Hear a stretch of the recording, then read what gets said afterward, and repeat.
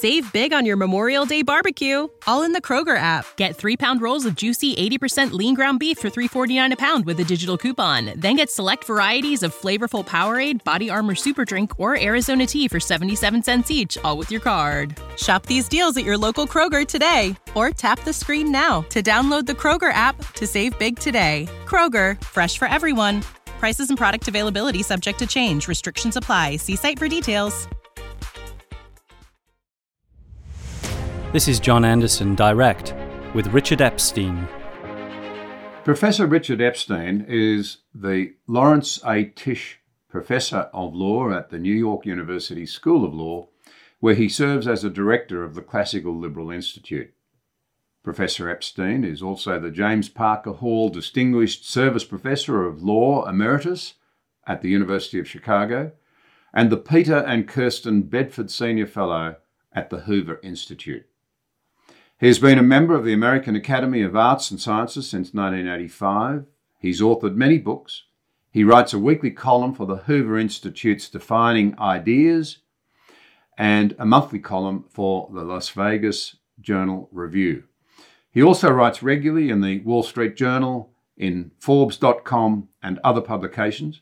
Today we'll be discussing the recent Supreme Court decision to overturn Roe versus Wade, and what it portends for the future of American society, who makes the law, who's accountable, and what it means, frankly, for America's leadership globally, as that country appears so deeply divided now.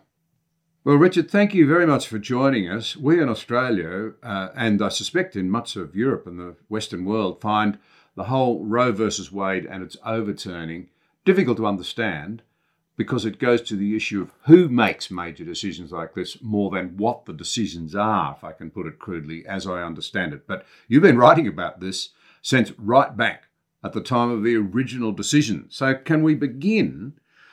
I thought it was extraordinary that in the build-up to the much anticipated decision that overturned the famous Roe versus Wade decision, and that was, of course, the Dobbs versus Jackson decision, the whole thing was leaked to the media, an outlet called Politico, the month before it was to be officially announced in June of this year. That created something, as we see it from the other side of the pond, to a great media sensation, an immediate popular rejoicing on one hand, and enormous protest on the other. This is pretty interesting stuff, the leaking of a major decision like this. Any thoughts on why it was leaked and who was looking to gain by it, what they were hoping to achieve? Well, first of all, nobody has ever identified the person who is responsible for the leak, although everybody knows that it has to be someone. There is speculation that the leak was by one of the justices, highly unlikely, by one of the clerks, more likely, by one of the other people who work in the Supreme Court who are not particularly a clerk or a judge, one of the functionaries, office members, and so forth, and nobody knows. The next question is which side leaked it. I think most people believe that it was the pro-abortion forces that did it, in the hope that they would be able to create such a stir that they would get one or more of the Supreme Court justices, actually they would need two, to change their positions so that Roe would be allowed to live on to fight yet another day. Nobody can prove that, but let's put it in this particular fashion. The conservatives never mobilized in a kind of political fashion. And so it wasn't as though once the decision came out, you saw large numbers of conservative crowds out there cheering it on. But the progressives are much more prone to take to the streets. They've done it both before this decision was come down, and they've continued to do it afterwards. And the theory was that it would be a combination of public awareness on the one hand and intimidation on the other hand that might lead it to tip the balance. I think the psychology that they had on this, if this was the psychology, was misguided. My sense is that most people in the position of Supreme Court justices would, if anything, become more rigid and more stubborn on the particular issue if it turned out they believed that they were being subject to external pressures of one kind or another. So as best we can tell, nothing really shifted. There was a 5-1 split on the majority side. Chief Justice Roberts desperately wanted to split the baby and to sort of move the period at which you could have an abortion back from, say, 23 weeks to 15 weeks or 10 weeks, whatever it is. The other five basically took the position that Roe was essentially corrupt root and branch. And so what they said is they wanted to turn it to the legislature. And just by way of an observation, I don't know if you know this, but my initial legal training is that of an Englishman. I studied law first at Oxford in 1964 to 66 and was very much schooled in the system of parliamentary supremacy, which dominates that particular company. And so it took me a little time to get used to the American tradition, which does have this sort of erratic and inconsistent form of judicial intervention. Everybody believes in two propositions. One is that major political decisions ought to be made by the political branches of government, except when fundamental rights are involved. What they disagree about is what are the fundamental rights that are involved in some of these cases. And so what happens is we go both ways. If you're trying to talk about guns, which is another one of the issues that came up, the progressive left said this is the kind of complex issue that just has to be left to the legislature. Don't sell me anything, a bill of goods about the Second Amendment and the right to keep and bear arms. And then all of a sudden the roles switch when you start dealing with the abortion cases. So this is a long-standing problem that we have in our particular country. And the impatience that one sees it being addressed with, mainly on the progressive side at this point in time, gives you pause as to how long we could keep this ship of state together, given the huge stresses that have been placed upon it. Yeah, because it's worth making the point, I think, that Australia is a federation, unlike Britain. But in this country, in the same way as in Britain, the parliaments are supreme. They've made the laws. The parliamentarians who make those laws are then accountable to the people. And the courts essentially keep to interpreting the law, although there's always a bit of controversy around the edges on it. The critical point that in a way illustrates this is that I suspect most Australians would know the names of more American Supreme Court judges than they would its equivalent in Australia, because in Australia it's not politicised in the same way. No. I mean, look, when I grew up, Fuller and Dixon were the two judges that were most known through the Privy Council and so forth. And they were private law experts whose judgments were strong enough that you actually read them as a student when you were in England. But in the United States, it has always been a case that constitutional issues start to matter, not just on the structural issues where they still matter in Australia, but also on individual rights. And in 1973, when the decision first came down, the basic conundrum that most people face was as follows. As early as 1905, the most emblematic case, but not the sole case, involving the constitutional protection of economic liberties was a case called Lochner against New York, which held by a 5-4 vote, so you know it was tense, that any statute which imposed a maximum hours law of 10 hours per day or 60 hours per week was an interference with the freedom of contract that people had. It's a decision that I supported under the American Constitution, but was highly unfavorably received by most. And the first progressive wave in the New Deal unceremoniously overturned that decision somewhere between 1937 and 1941. 1967 comes along, and there's a case called Griswold against Connecticut, in which the statute at stake is one that prohibits the sales of contraceptives even to married couples. And what the Supreme Court did, chiefly through Justice William O. Douglas, was to say that there was something either in the Due Process Clause or in the Ninth Amendment about reserved rights, which meant that this statute was an interference with private liberty. And immediately, most of the Democrats, liberals, there were no progressives at that time in the sense that we use the term today, said, wait a second, we decided in the Lochner decision in all those cases that this is all to be left to the legislature. Now we're turning around on contraceptives. How can we possibly do this? And there was a big fight as to whether or not rights about reproduction and so forth would be appropriate. That case was narrowly decided, applied only to marital couples. Within 5 years, it applied to all people. Why, then you would ask, did it not create this huge response? Because essentially, Griswold was a mop-up operation. At that time, every state but one had allowed the sale of contraceptives. And so this was not trying to force people into a different path. It was essentially finishing the job, as it were. When you got to Roe v. Wade, this has always been contentious, but I think every state in the union had some statute which made at least some abortions illegal, although there were some variations amongst them. And as one of my colleagues from Chicago, Jerry Rosenberg, always likes to point out, In 1972, there were in fact 250,000 legal abortions in the United States, given all the loopholes. But what Roe did is it simply said, we're going not from 49 to 50 states, we're going from 0 to 50.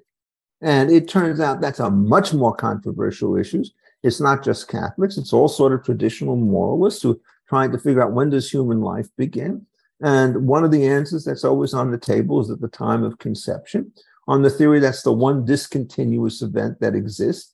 Before conception, there are a lot of gametes out there. It doesn't mean much. After conception, there's only one that's allowed, one thing there. And, well, therefore, you become a Catholic and say you can't do it later. And the other people said, no, no, no, we have to do it a little bit later, and there'd be more compromise. There were all sorts of debates about this. And in the end, what the Supreme Court decided in Roe is that it's a matter of trimesters. Can't do anything in the first trimester, can regulate safety in the second trimester, and can regulate anything in the third trimester. And so, as Phil Kerwin said when I wrote my paper many years ago, where in fact does the Constitution and the Due Process Clause supply us with guides as to what the trimesters ought to be. So most academics at that time, whether they were pro or anti-abortion rights, sort of came to the conclusion that this was a judicial excess. But somehow or other, as the precedent became more heavily entrenched, all of these initial doubts started to disappear. It was no longer comparing economic liberties against reproductive rights. It was just a very bold assertion that there's a fundamental right that each woman has, given her personal autonomy, to decide whether and if so when to terminate a pregnancy. And in fact, the political side of this has been more protective of the abortion right than was the decision, because if you looked at the recent effort in the Congress to worry about this and to codify the sort of the pro-Roe sentiment, they were willing to say you could have an abortion up to birth. 38 weeks is something you really think ought to be there. So we are essentially in a huge state of intellectual disagreement. And the way I like to sort of summarize my views is, as I said, when I wrote about this opinion in 1973, I was, like many other people, very critical of it, more on the moral grounds than on the institutional grounds that you referred to. And, you had that particular debate. But when you try to overturn a precedent of 49 years, the joke that I always used to say was on Monday, Wednesday, and Friday, it's such a terrible decision, you overturn it. And on Tuesday, Thursdays, and Saturday, it turns out that it's an established precedent. You dare not do it. And on Sunday, you give up and you don't think about the issue. And so I think, I'm one of the kind of few relatively so-called conservatives. I'm more of a classical liberal voices, which was genuinely torn by this situation. Most of the conservative press has only the reaction good riddance. The religious press, particularly on the Catholic side, said this is only the way to restore on the dignity to all persons, born or unborn. And so what you do is you see this really polar divide, and there's very little chance of getting compromise. And so that's why you see people taking to the streets. It does, in one sense, I think, play to my mind that Justice Alito, in his decision, he said that Roe versus Wade was largely based on irrelevant or wrong historical analysis, none of which had any bearing on the Constitution. In other words, he was saying it was judicial activism at the time. And I think what you've said confirms that. How would you describe the importance of correcting or turning away from that judicial activism and trying to restore what we might call black letter law in Australia? In other words, again, more on the issue of who makes the decision than what the issue is. Yeah, well, see, look, one of the problems that you have is that the American left today does not care about any of the so-called substantive objections to Roe. They just think it's right. But I think that they were wrong, and that it was very dubious at the time. And this is what the basic problem is. It's one of stare decisis. If you think a decision is wrong, does it last or not last? That when I was a student in England, this was a constant problem.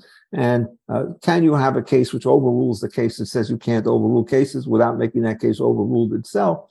And as I recall, just after I graduated from English law school, there was a sort of memorandum that came down from the House of Lords. It wasn't a decision saying, at this particular point, we regard stare decisis as a strong presumption, but not as an absolute. So we don't have to wait for Parliament to correct really egregious mistakes.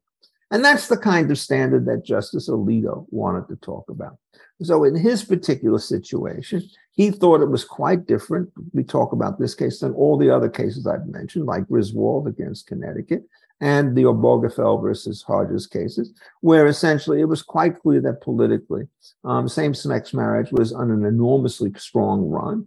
And probably today, if you put it to a vote in most states, it would carry in 48 or 49 states. I mean, this issue as a political discourse is over. There are just too many people, myself included, who have relatives who are same-sex couples, they have children, all the rest of this stuff. What are you supposed to do? And so it's become completely accepted. That's not true about Roe. On the metaphysics, it's the other way around. And so as Justice Alito does it, he kind of does two things simultaneously. First, he tries to trash the decision, and he's pretty good at doing that, explaining why it's wrong. And then what he wants to say is this is such an enormous issue, given it has to do with the status of unborn life, that it meets the egregious standard, so I can overturn it. The other cases do not.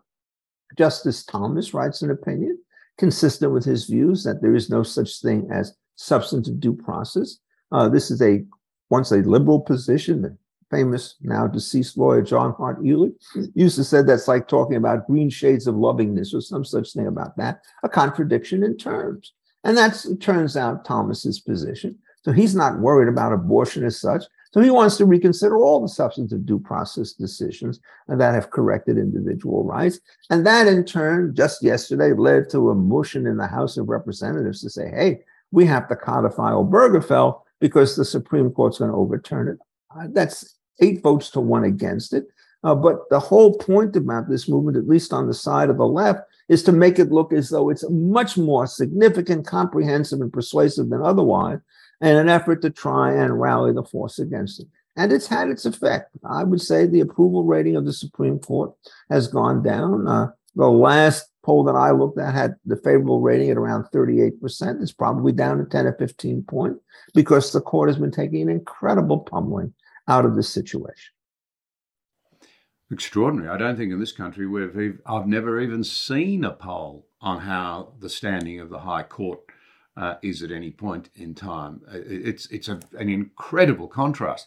But to pick up your point about the way in which liberals, as you might call it, others might use that, I think it's outdated language now, the left, or progressives, to come to, in fact, one of their own, the late feminist and pro-abortion Supreme Court Judge Ruth Bader Ginsburg. As I understand it, she herself famously argued that Roe versus Wade actually set women's rights back in the long run, or that it would set them back in the long run, as its unnecessary and sweeping judgment created a pro-life movement that didn't exist before. To what extent do you think she was right in saying that Roe versus Wade created its own gravediggers? Well, it certainly created a very strong opposition. In 1968, this issue came up in the presidential campaign. And I could still remember that Hubert Humphrey was asked, what did he think about the constitutionalization of the right to abortion? He says, why are you asking me that question? This is just a matter of state law. And he just shrugged it off as being fantasy. Ruth Ginsburg was a friend of mine. And she was very much torn. She was a feminist, but she was a feminist of the old school. And what I mean by that, she was mainly concerned about how rights and duties were divided inside marriage. And she famously used to say all the time that, I had to do the nursing, but Marty used to take care of the diapers. And she tried to figure out equality in the custom to marriage relations. Modern feminists are much more militant on this issue. They want to rechange the entire society so that essentially there's equal participation of men and women in virtually all works of life, no matter what the relative qualifications are, whether you're talking about carpenters or nurses, doesn't matter to them. And I think Ruth held that. Then she gets on the Supreme Court. And those remarks, I don't remember the exact year they were made, but I think they were sort of 35 or 40 years ago. And when she's on the court, she becomes the icon of the American left. And so her decisions essentially are much more pro-choice than her earlier remarks on that issue. And I don't think this is a kind of stark competition. This is somebody whose estimations start to change both on the passage of time and where she sits. If you knew something about, there's something about American law that's worth mentioning. There was a prolonged movement in 1992 in a case called Casey involving a Pennsylvania statute to overturn Roe. And most people thought that it would be overturned. But Justice O'Connor and several others balked at that. And so instead of having a challenge to it 19 years after it was passed, we waited 49 years. And it turns out that changes the entire complication. So lots of people have changed their views about how these cases have run. Interestingly enough, they've changed them in both directions.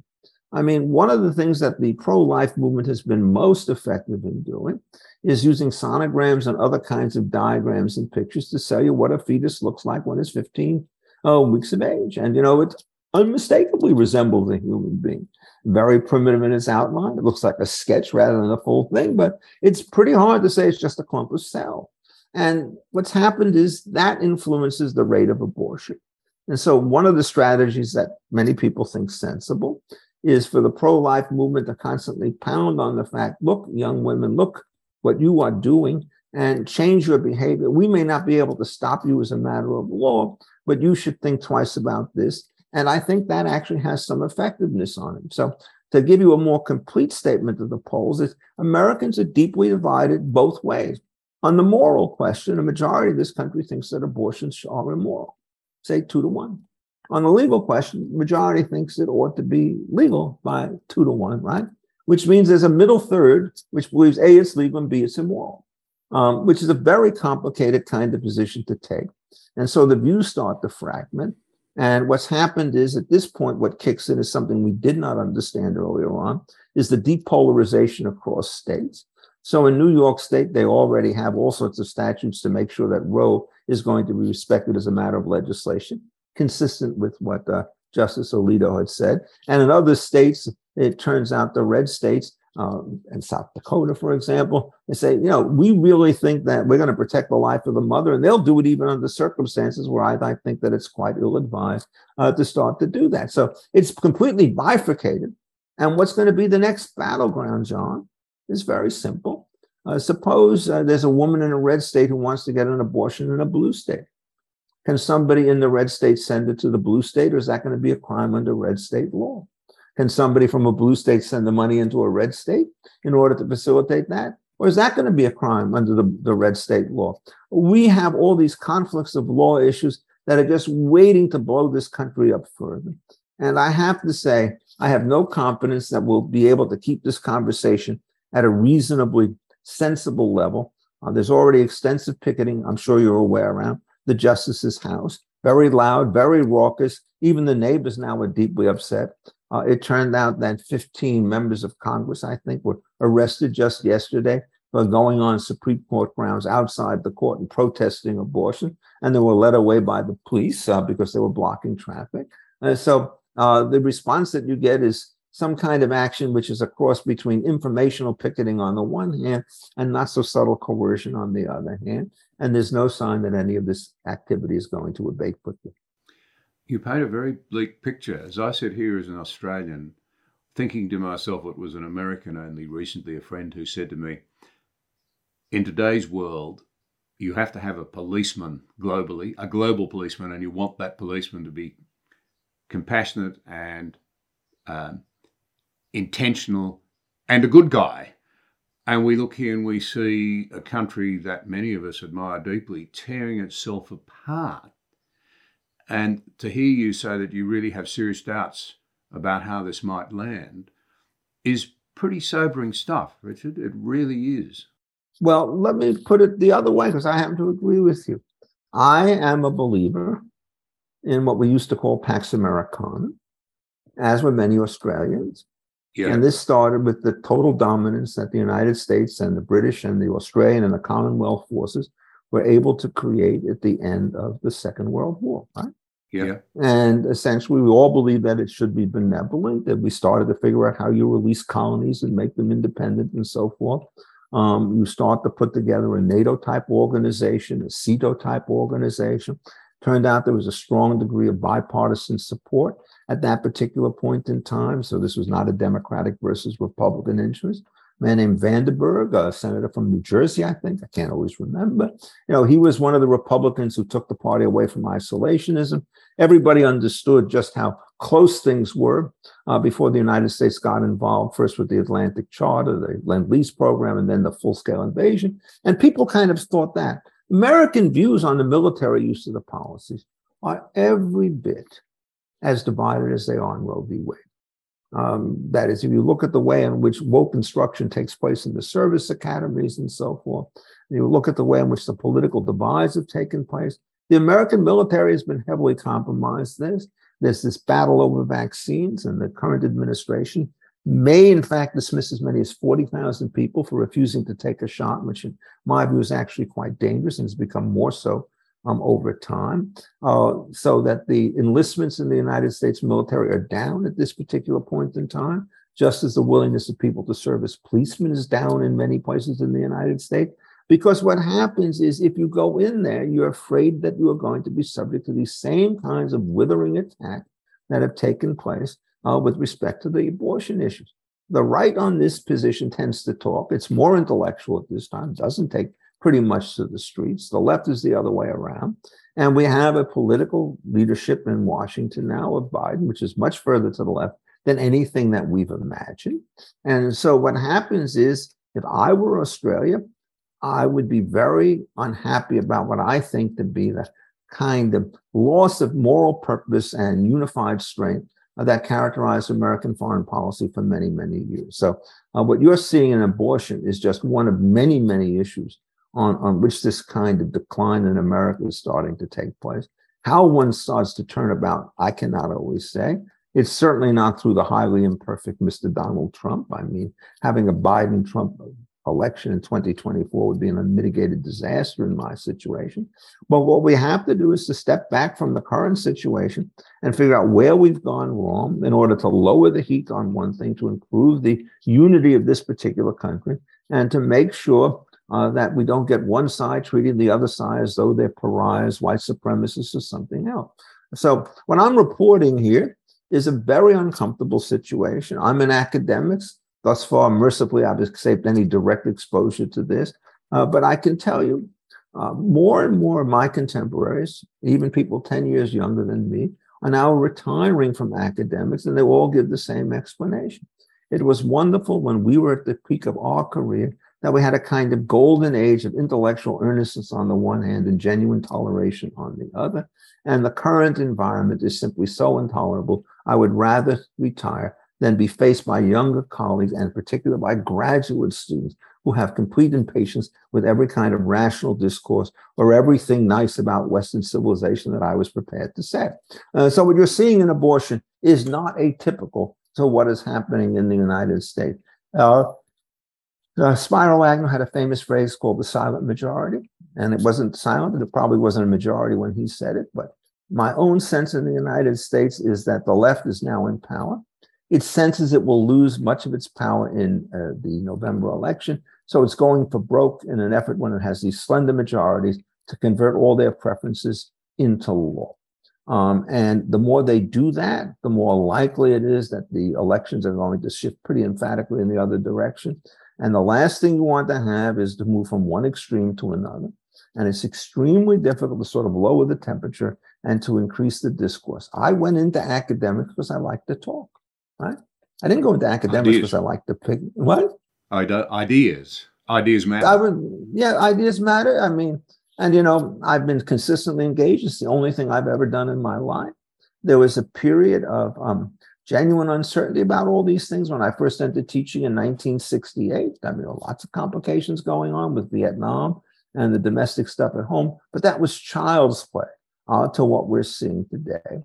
And what I reported, I think, is really very ominous. If decent people in the senior ranks start to retire because they can't take the heat, it's going to make these institutions more radical than they've ever been. And if the elite institutions in this country become all hard left, Lord knows what's going to happen to the country when the rest of us wake up and decide that we just cannot continue to live in this fashion. So it's all very tense at this particular point. Roe is a symptom. It is not the only illustration of this division. That's a valuable insight. One of our former High Court judges commented recently that modern elites do not demand toleration. They demand total capitulation. You have to... that it's no longer tolerance, it's no longer just accepting other people's differences. You actually have to celebrate them now, even if you vehemently disagree with them.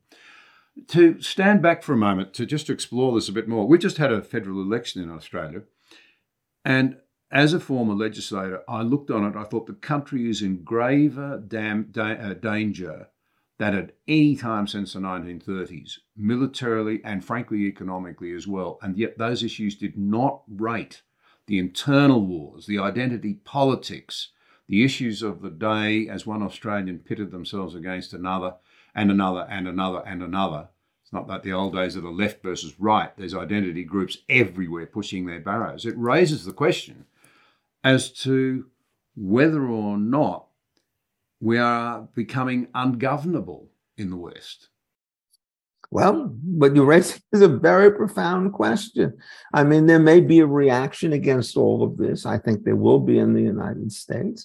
But even if there's a reaction, what does that mean? It means that 60% of the people will now essentially mean that the more conservative forces or the more centrist forces of the United States take over. But it doesn't mean that the 40% who used to rule are going to remain silent. There are all sorts of levers that they can pull so that even if the forces of government tend to shift, it will make a large difference, but it won't restore kind of respect and tranquility to the United States in the way in which you used to do it. The argument used to be, I used to say something, you think it's wrong. I could never stop your counter speech. You would go ahead. But now if I say something that you disagree with me, you want to fire me from my position, you want to put me in jail, you want to bounce me off of Twitter. And what typically happens in these particular cases is the guys who want to do the bouncing are as often and maybe even more often wrong than the people whom they want to bounce. And so what happens is we sort of have, instead of a sign of a collective agnosticism about what's right and wrong and leaving it to factions to argue the thing out, what we do is we have a kind of an orthodoxy, which is so militant that it thinks that there's no restrictions on the means that it can use to advance what it regards as indubitable ends. And it's that symptom that sort of pervades all of these things. And I have to say in the United States, I think Biden in many ways is worse on this issue than was Trump. My view about Trump is he's a loudmouth and a bore on many issues. And he unnecessarily divided the country, and on issues of trade, like, he was downright stupid in many cases, but he was mainly bluster. The problem about Biden, he's less bluster, but in terms of his actions, he's much more dictatorial than Trump ever was in terms of his willingness to use executive power. In fact, I'm suing the man right now because what he did is he took every Trump appointee who was elected to various kinds of advisory boards, of which there may be 50 in government, and he fired them all unilaterally. It had never been done by any president before. And in my view, there's no authorization for him to do it. These are not his employees. These are independent people. It's a checks and balances system. It's not an administrative system where you're my attorney general, so I could fire you if you don't want to do what I'm doing. So we have that kind of concentration there. Recently, he has announced he may declare a climate emergency. And what's he going to do? Ban exports of fossil fuels, stop fracking in the United States? He won't win on that because the Supreme Court, in one of its extremely important decisions having to do with West Virginia, that there's limits to how much you can impose through an administrative agency or through an executive order that can fundamentally transform the way in which this country does business. And so the Obama administration wanted to essentially take a position about having the best systems of emission reduction when you start to talk about a piece of equipment and use that to force people to have huge amounts of energy generated by solar and wind power, even when it was not sustainable. And the Supreme Court said you couldn't do it. Well, Biden is trying to do the same thing now through executive order. So now let's go back to what you said at the beginning and put the two pieces together, all right? Which is, you said, this is a case where legislative power takes place first. Here, what's happening is we're not talking about the protection of individual rights as we are in free speech cases. What you're talking about is making major changes in political structure by unilateral action of a president who's exceeding his constitutional authority. And so that's a real danger and a real menace. And the practice was done a little bit under George Bush. It was done a little bit more under Barack Obama, a little bit more under Donald Trump, though not that much. But Biden has simply exploded this far beyond any of his three immediate predecessors. So if you want to find reasons to be worried about the United States, your issue about the balance of powers, we're a presidential system, you're a parliamentary system, right? Well, our presidential system is getting out of whack. Your parliamentary system doesn't have quite that problem because you want to get rid of a government that's not impeachment, right? It's a vote of confidence. Well, you can't use a vote of confidence in a presidential system, right? It gives the Congress too much power. That's why impeachment's a much narrower offense. And our system is starting to show the strains. Perhaps under these circumstances, a parliamentary system may do better, although obviously we're not going to be able, after these long times, to switch America to that kind of system. And you were, in fact, in the prime minister's office. Were you a deputy prime minister or something? Yes, I was. I was acting prime minister. Our prime minister was in your country at the time of 9/11. That was a fairly disconcerting week. Yes, it was rather unnerving, and I had children who saw this thing live because they were at NYU. Yeah. I don't want to sound disrespectful about the occupant of the Oval Office. I mean, it's one of the great changes in America. There was always such respect for the office, even if you didn't like the particular occupant in America, as I understood it. But Gerard Baker's just written a highly critical piece that's been reprinted here in Australia. I think it was in the Wall Street Journal. Oh, yes. Well, he's very acerbic. Yes. But he does raise the question as to how much of this is actually Joe Biden's decision-making and how much of it is that he's always been a middle-of-the-road sort of guy. Now he's been dragged so far to the left. Is it Biden? Is he really making these decisions? Is it where he wants to go? Or is he simply dragged there by the people who control the Democratic Party, including staffers and organisational people? Well, I think it's both issues. You have to break it down issue by issue. So Joe Biden has always regarded himself as being the most pro-labor guy ever to sit inside the Congress. And everything he's done on labor issues have reflected that kind of bias. I have no doubt that that's Joe remembering what he believed before he got into office and putting it into effect. When you start getting to some of the other stuff about the antitrust and bigness and badness and things like that, I tend to think that there was a part of Biden which sort of stuck that. But I would say the influence of the staff on those issues has been much more powerful. But again, it's really complicated because the influence on these issues, many of them came with respect to whom did you appoint a particular officer.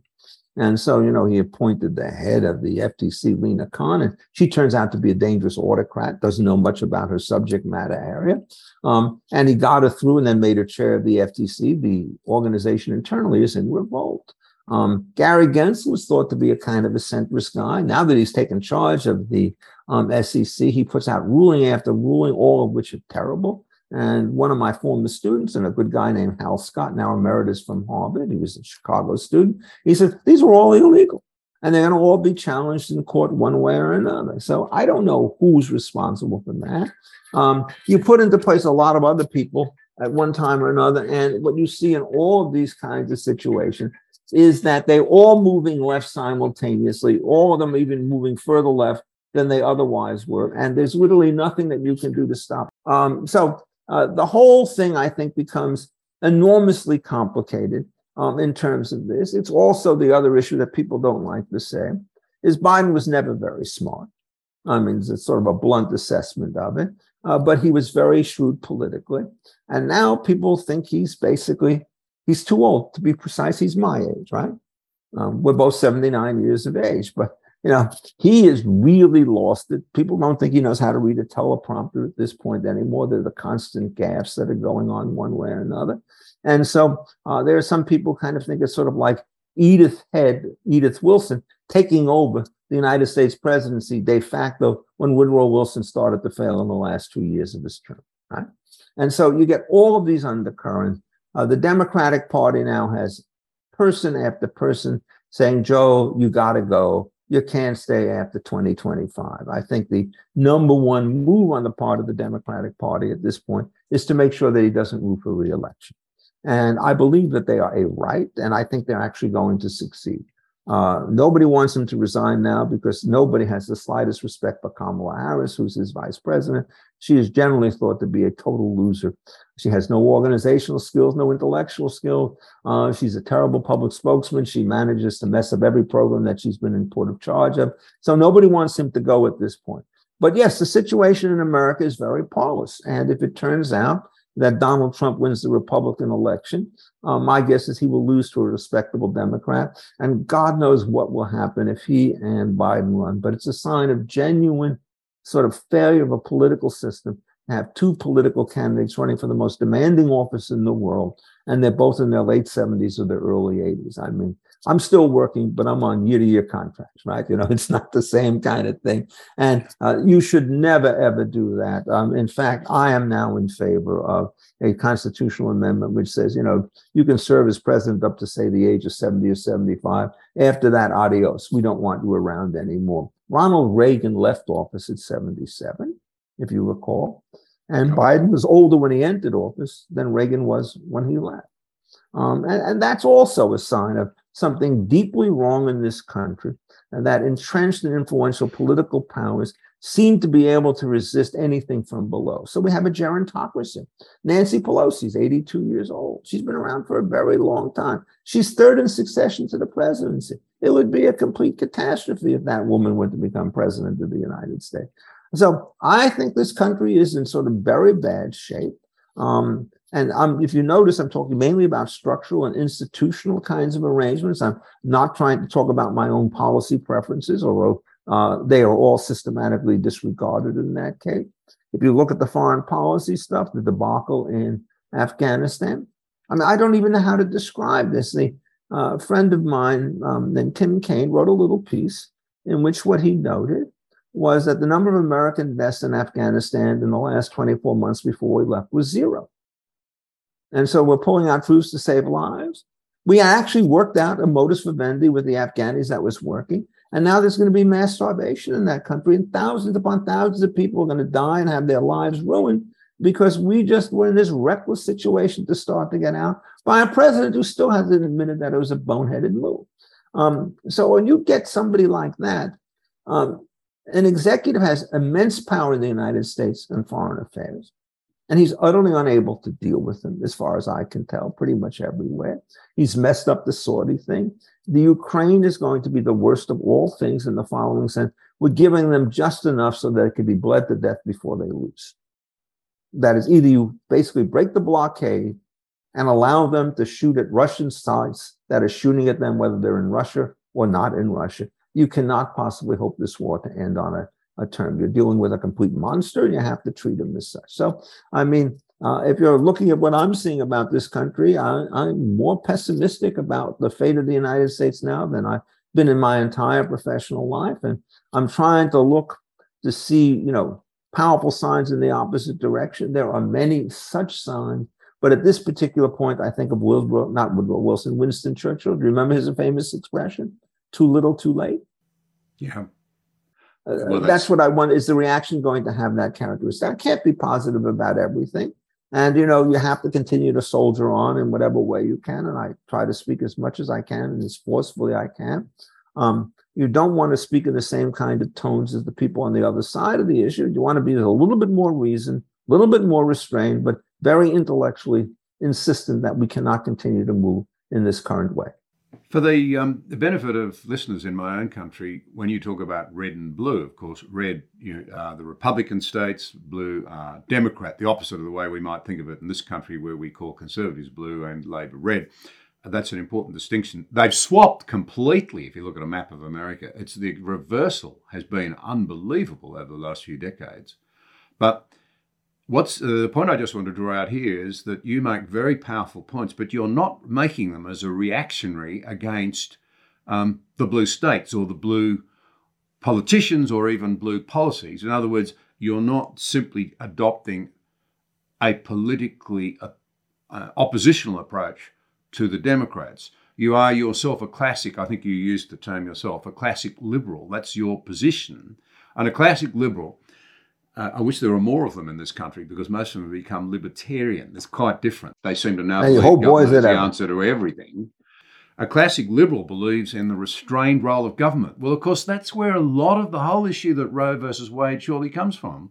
America's a federated place where as many rights as possible were to be left at the state and local level, not centred in the institutions of a federal place called Washington, or there's a federal capital, such as Washington. So it's really important, I think, that we just understand that you're not simply coming at this from they're all terrible because they're that side of politics. You're coming from a classic liberal position. Let me go back and sort of talk about something which is, you have a similar problem in Australia resolved in a very different way. They had the same problem in Canada. There are certain issues that you would regard as federal and certain issues that you would regard as local, roughly speaking. And the basic solution in the United States that more or less took over till about 1937 was that local issues included the following kinds of activity: all manufacturing, all mining, all agriculture, all local transportation, which I mean is, the bus company that's running inside Melbourne or Chicago and so forth. And that the national government was responsible for foreign affairs, pretty much exclusively, and for interstate transactions that take place, the railroads that go from California to New York, where its function was to make sure they could run smoothly without any state erecting blockades or barriers to stop this from going. And you could look at these earlier cases, and for the most part, they were pretty faithful to that basic condition. And in 1987, I wrote an article called "The Proper Scope of the Commerce Clause," which said that was the right synthesis, and everything turned over quite quickly in a couple of cases in which it turned out that manufacture, agriculture, mining, and everything else was now subject to federal regulation if it turned out that it had some impact on the way in which business was done in other states. And the answer is, every time you do any business in one state by selling goods into another state, you're going to influence the relative price of goods in both states. And so what happens is, all of a sudden, the federal economy could be governed by the federal government from top to bottom. And my initial foray into this issue, some now 35 years ago, was a strong attack on that particular position for exactly the reasons that you're starting to say. What happens if you put all the eggs in one basket? The ability to cartelize a nation is much more powerful. It's run by the central government, and the ability to run it into a ground is that way. And you want intergovernmental competition that can only happen if states have certain degrees of power. And so if you want to worry about minimum wage laws, it's going to be a very different game. If every time you put a high minimum wage law in place, you're going to disadvantage your state workers to those of out-of-state people. So you're going to be careful as to what you do. And then the moment you start doing this federally, you could raise it to a much higher level because the other states cannot lower these things in a similar way. So what happens is the concentration of power in Washington, which I deplore as you deplore, came about because what happens is the progressives of the 1930s says every national problem requires a national solution. But it turned out the only national solutions that are required, national power, are cartels. And if you go back and you look at the history of the Roosevelt administration, they were a cartel machine. They put together hundreds of these things in a very short period. The first effort to do so was struck down in a case called Schechter. But after that, they did it piecemeal. And you then look at the New Deal legislation. It's the Motor Vehicle Act, which is nationwide regulation of rates, Fair Labor Standards Act, nationwide regulation of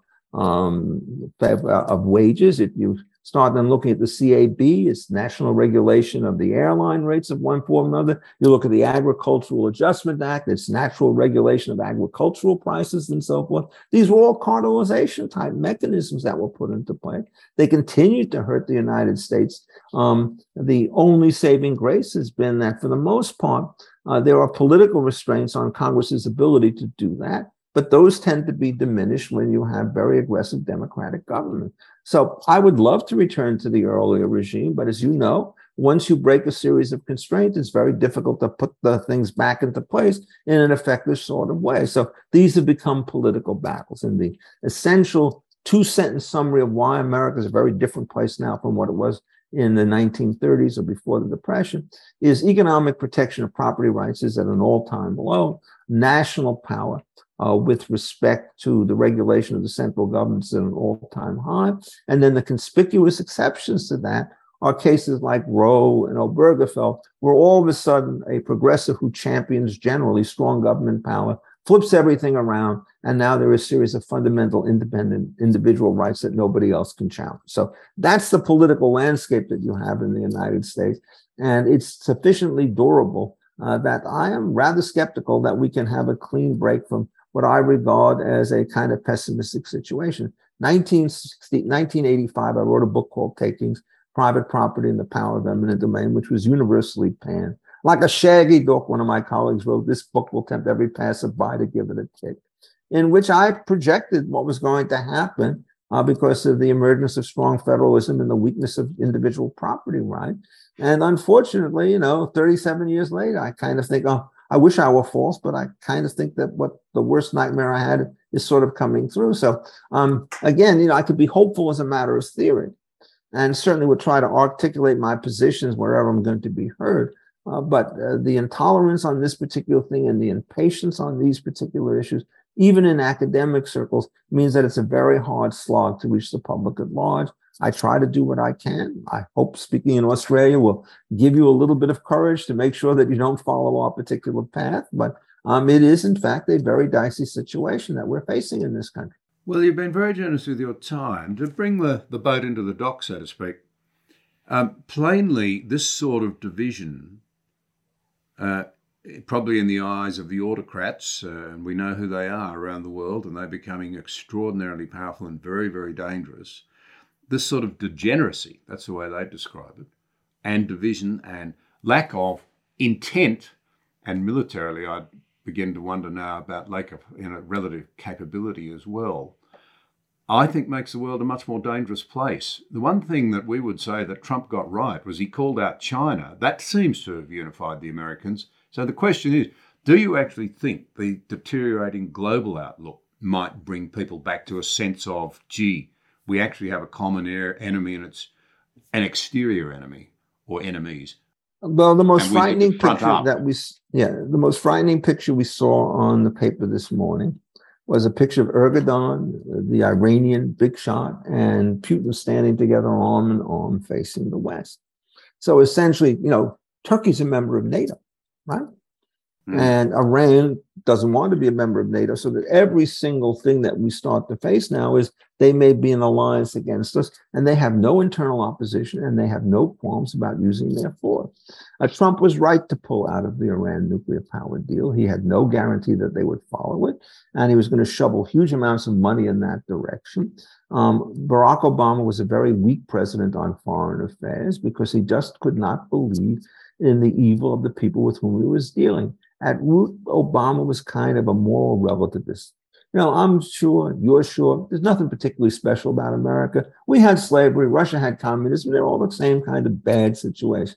That's just a colossal misstatement of the way in which the world starts to operate. So he started to create the retreat. I think Trump had a better instinct on this and tried to reverse it, but Biden is whole hog into this situation. He's doing something in Uganda, Ukraine, but not enough. His situation in the Middle East has been terrible. He has very bad relationships, I think, with Europe. His position against China is waffling. And one of the things you should know about the United States is we are not big enough militarily now to fight a two-front war. And in fact, we used to have 6% of the GDP in the United States was devoted to military expenditures in the 1950s. It's now under 2%.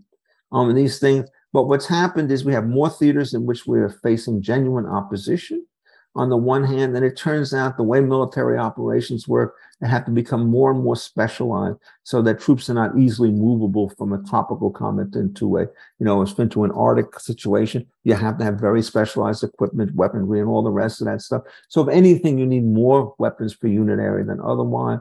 But we are in a dreamland that this is not going to happen. You go back and you start reading the British sentiments in 1936 and 1937 about Herr Hitler, right? Mr. Hitler will not put these designs forward. One of the things to remember is that if somebody is a leader, he's a cutthroat leader in many cases, and they are not bound by the same kind of moral sensibilities that bind ordinary people. So you can't sort of think of them as anything other than outliers. And to sort of say, well, I would never do anything like this, and none of my friends would ever do anything like this, doesn't mean that there isn't the one person in a million who will do that kind of stuff, who has killed and stepped on enough people on the way to power, that in fact he's going to be ruthless in the way in which it is exercised. Hitler, Stalin, Mao, they're all like that. And Erdogan has done that. Putin has certainly done that. The Shahs have been displaced by people in Iraq, in Iran who have done this. And it's really important when you run a foreign policy to understand that you're not dealing with friends for whom you always want to take the first step forward in good faith. You're dealing with people who, if you take the first step forward, they'll cut off your leg. And it's a very different kind of negotiations. And at this particular point, I do not think in the power positions in Washington, there's sufficient realism about the nature of the enemy and its determination and its increased resources. We know what their published numbers are with respect to defense appropriation, but there's nothing which says that those are the full limit of that. You can bury budgetary items anywhere you want to put them if you're a totalitarian party. And so you have very, very weak evidence, unless you go much deeper, to figure out the size. So yes, I think on that particular issue, there's a loss of moral courage and moral purpose in the West. I think Biden is that way. I think Obama was that way. Strangely enough, I don't think Trump was suffering that particular illusion, but his unwillingness to join the Pacific Trade Arrangement, right, was this colossal blunder, because he didn't understand the importance of trade cooperation. So I mean, he bears some of the gain. He wasn't terrific on Afghanistan, but was surely better than Biden or Obama. There's enough blame to go around, but essentially what has happened is there is no reason to believe now in the power of the Western hegemony. And what happens is, as the balance starts to get closer and closer, all of a sudden it starts to make sense for our enemies to think about more and more aggressive, even if piecemeal, action against the United States and its allies. Well, that's a sobering note to finish on. Thank you very much for your clarity. And all I can say is, let's all of us press on to the best of our ability for as long as we can, for the sake of those who follow us, and indeed for those around the world who depend upon the rules-based system that was put in place after the Second World War, which you began with. Yes. Thank you for having me. And I agree with that sentiment. We're not at 1945. Thank you very much indeed. It's been a great honour to have you. You've been listening to John Anderson Direct. For more information, visit johnanderson.net.au. Save big on your Memorial Day barbecue, all in the Kroger app. Get 3-pound rolls of juicy 80% lean ground beef for $3.49 a pound with a digital coupon. Then get select varieties of flavorful Powerade, Body Armor Super Drink, or Arizona tea for 77 cents each, all with your card. Shop these deals at your local Kroger today, or tap the screen now to download the Kroger app to save big today. Kroger, fresh for everyone. Prices and product availability subject to change. Restrictions apply. See site for details.